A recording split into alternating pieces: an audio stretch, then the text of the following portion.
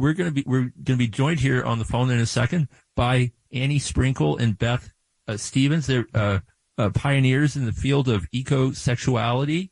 And they're going to be hosting a 4-day symposium in the East Village starting on Thursday called Exploring the Earth as a Lover, Ecosex in the City. The idea is to forge new relationships with the environment, engage in human, non-human collaboration, critique calcified ideologies, engage in new sexualities, all through the lens of an environmentalism that is feminist, queer, sensual, sexual, posthuman, exuberant, and steeped in humor and play. So this sounds like this is going to be a pretty amazing event with all kinds of speakers and presenters. Annie and Beth, are you there? Yeah, we're here. We're here. We're happy to be here. Yeah, it's so good to have you on WBAI 99.5 FM. I know, Annie, I know you're a longtime listener and supporter. Right. So Beth, I just donated $100 to WBAI out on the West Coast. Oh, thank you so much. That means a lot, and certainly setting a great example for everyone who's listening along to the show right now. So, for starters, do you want to elaborate a little bit more on what ecosexuality is and how you all kind of came to be aware of it and to really incorporate it into everything you do? Well, this is Beth Stevens, and I'm just going to really quickly say that Annie and I are performance artists. We're conceptual performance artists, and we started doing some pieces in 2008 where we thought, there was the same-sex marriage debate was going on then. So we were trying to get married legally, but since we weren't able to do that at that time, we decided that who really needed the help and the privileges, afforded by marriage. And we thought, wow, the earth could use some help here. So we married the earth. And then the next day we woke up and we thought, oh my goodness, what are we now? We're ecosexuals. And so from that time on, we started making a movement. And it's really an art movement. It's an environmental art movement. And what being an ecosexual means is that you love the earth. It's as simple as that.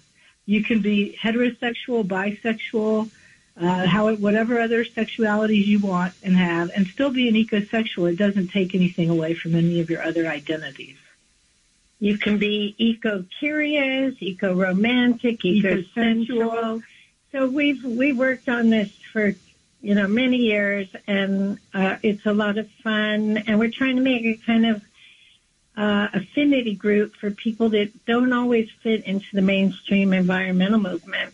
We're really trying to make the environmental movement more sexy, fun, and diverse.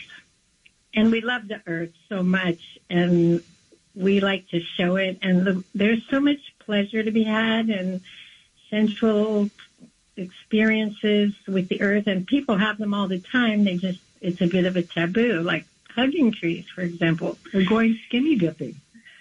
Or enjoying the breeze through your hair. So it's a lot about seeing, smelling, touching, tasting, the senses. But also being imaginative when you're having these embodied sensual experiences. I mean, we all know that when we sniff a flower, we're really putting our nose right into the genitalia of the flower, right? The reproductive organs. So we eroticize the earth. And it's a lot of fun. And we're having a big gathering here at Performance Space New York. Lots of amazing ecosexuals, and some aren't ecosexuals, but are concerned with the environment. You have the orange skies here. We live in San Francisco. We're used to smoky skies, but it's intolerable and not okay, and we can do something about these issues. Thank you. We look forward to talking more about the event specifically soon. But one small note, you both are joining us via phone. If you could try and speak up just a little bit so the people in the back can hear, we would appreciate it. But back to the topic at hand. So, many people love the earth, right? Like a lot of us say we love the earth. Of course, I love the feeling of a breeze, the smell of a flower. My mom's a major tree hugger, but even I haven't, seen maybe this. She doesn't know she's an ecosexual. Yeah, maybe she is an ecosexual, but she hasn't, even she doesn't sort of speak to the sexual aspect of it. So, I'm wondering what the benefit is of eroticizing the earth, as you said, and why you sort of encourage that. How can we connect deeper if it's erotic rather than just really being a nature lover already? You know what I'm saying? Well, you can identify as asexual or bisexual or homosexual or heterosexual. It doesn't mean you have sex. We don't, don't sit on branches or something. It's not a biblical thing. So sexual is just, it's an identity concept, ecosexual. And we're also trying to wake people up a little bit. And once you add the word sex to something, it wakes them up. We get the right wing really mad at us, and so we get, people's attention that way. We elicit humor by just, adding the word sex to what sometimes can be a very droll movement. Now, we love the environmental movement, but it can be a little beige and Birkenstocky. You know what I mean? So we're trying to get people to dress up for the earth and prance around and show ourselves off for the earth. And, and we're trying to get attention because climate change is really serious and it's killing all of us. And if we have to throw the word sex in there to get some attention, we are willing to do it. And then the other thing that we're trying to do with ecosexuality is expand the definition of sex itself. Right. And something you have written is that one of the advantages you see of talking about the earth as a lover as opposed to earth as mother is that with a lover you have to be more responsive to your partner's needs, whereas with mom, mom will kind of always take care of you no matter how much you screw up. Can you elaborate on that a little bit? Well, you're absolutely right about that. I mean, we live in a capitalistic age where everything is about just taking and taking and taking and making as much profit from that. And, everybody's moms want them to have a good job and make a profit, right? But your lover wants you to be there with them, even if you have to miss work once in a while, and to be reciprocal and to bring them gifts, which, doesn't make any money, right? Your lover wants you to fawn over them. And, I mean, we take our mothers for granted. We always think that mom's going to do our laundry and we can be little jerks and we can always come home. But the earth, we can see like these orange skies. And if we don't straighten up, we're going to get kicked off this planet. The earth will break up with us. We sometimes say the earth can be a cruel lover, and there is no safe word. Right. So let's go back into the upcoming event. This weekend, you have Exploring the Earth as a Lover, Ecosex in the City. And you'll be in the East Village, but tell us more about the kind of specific environments you'll be in and what people can expect to do. It sounds really interesting. We're in a state, we're so excited. We're in state-of-the-art, huge, beautiful theater, 2 theaters actually we have. Performance Space New York used to be PS 122, an art hotbed for many years. We have incredible artists coming. We're going to talk about spirit marriage, elders and ancestors, celestial kinship, equine tantra. We're going to have eco burlesque. The hydro feminists will be here. We're going to have an Orisha wedding with 2 amazing artists. We're going to explore gender, dendrophilia, entanglements, and ecosex, and all kinds of costumes and ecosexy fun, a great set.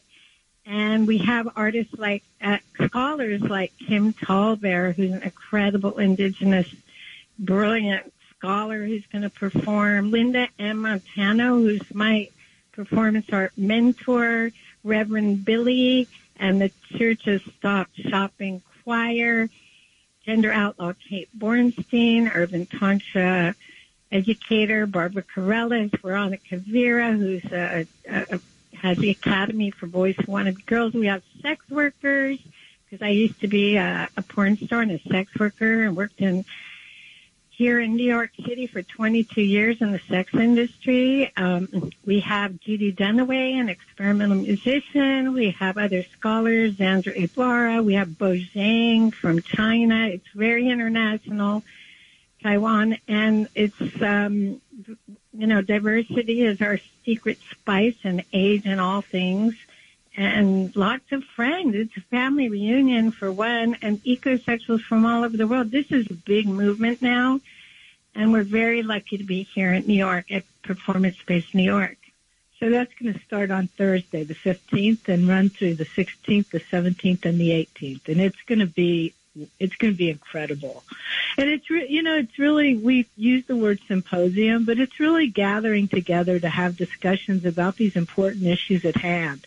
And how can art and performance and film and theater bring more attention to climate change and to environmental justice? This is Beth. I grew up in West Virginia, and I've seen firsthand that the utter destruction that things like mountaintop removal cause, and water pollution, and poverty, which is intertwined with environmental disaster. I mean, it's poor people, and also poor people of color who suffer the most, and indigenous people.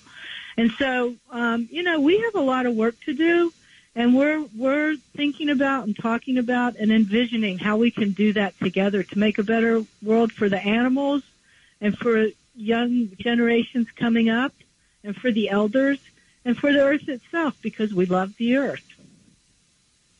Right. And so as you wrote in your in the event listing for our listeners, bring your animals, costumes, plants, your microbial biome cloud, and mingle with various communities of artists, scholars, sex workers, queers, fashionistas, animals, spores, water drops, clouds, etc. So sounds lovely. For people listening that want to attend, how much will these events cost over the course of the weekend? Or will they cost? Well, they're $25 for the whole... it's a sliding scale from $25 to $100 for all 4 days. But if you have a financial, if you have a financial challenge, there is some kind of a scholarship that you can apply for. And I'm not quite exactly sure how that works, but if someone gets in touch with us, and we're easy to find, you can just get in touch with Performance Space New York, and they will guide you to the fellowship.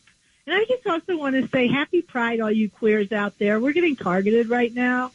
So let's all just let our colors shine. We're adding green to the flag. And don't forget to add the E to GLBTQII, E for ecosexuals, because there are a lot of us that love the earth. And by the way, you can be a mother and a lover also. We're not poo-pooing the idea of Earth as mother, because the earth does take amazing care of us. And we do love our mothers. And right. Yeah, but the earth there also comes a time to grow up in our relationship with our mothers. So we were talking about Pride Month.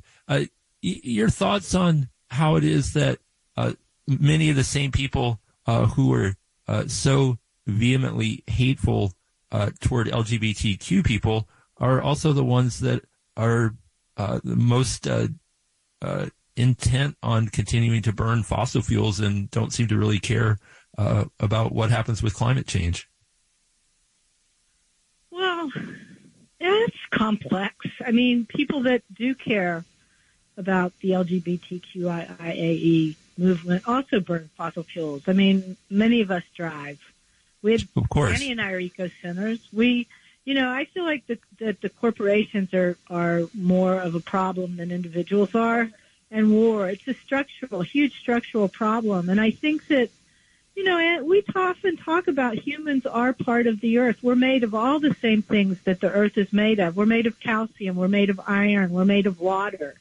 And so what you do to your body, you're doing to the earth. And what you do to the earth, you're doing to our bodies, too. And I think that the orange skies here in New York illustrated that perfectly. I mean, you can't breathe when there's no air. And so I think that we have to have a whole shift of structural priorities all around the world because, you know, it's the fossil fuels that allow people to gain the wealth they need in order to buy the things that burn the fossil fuels, which is what everyone wants. It's a vicious cycle. And so we have a lot of hard work to do.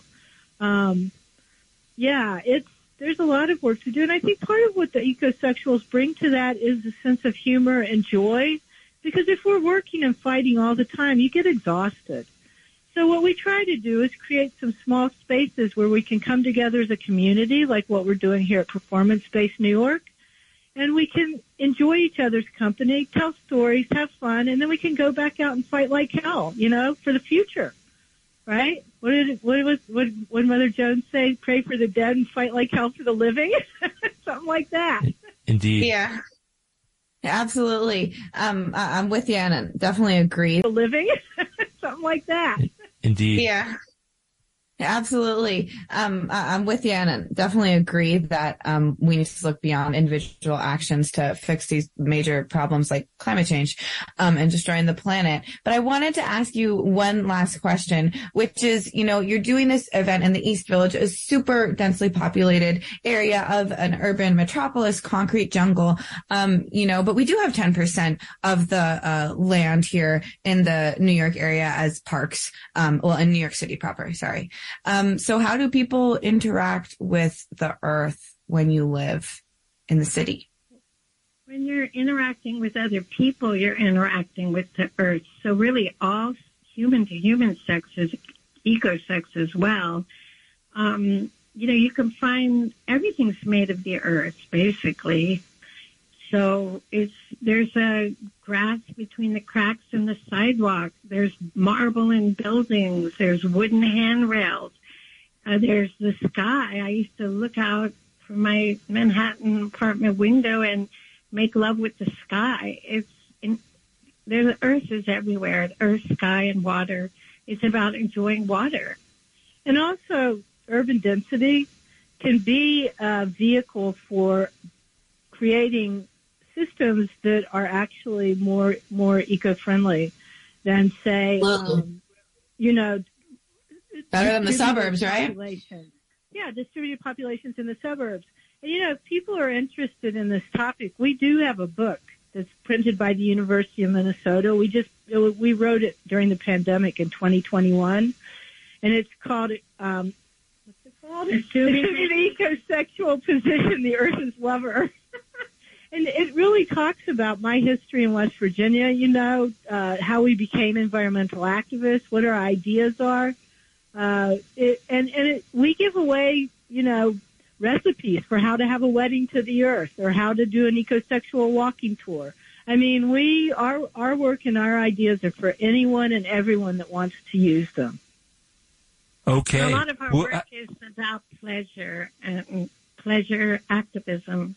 We need more pleasure. If everybody appreciated the earth as a sentient being and a source of so much pleasure, maybe they'd take better care of it. We'd have one big so-called Garden of Eden, and things would be better.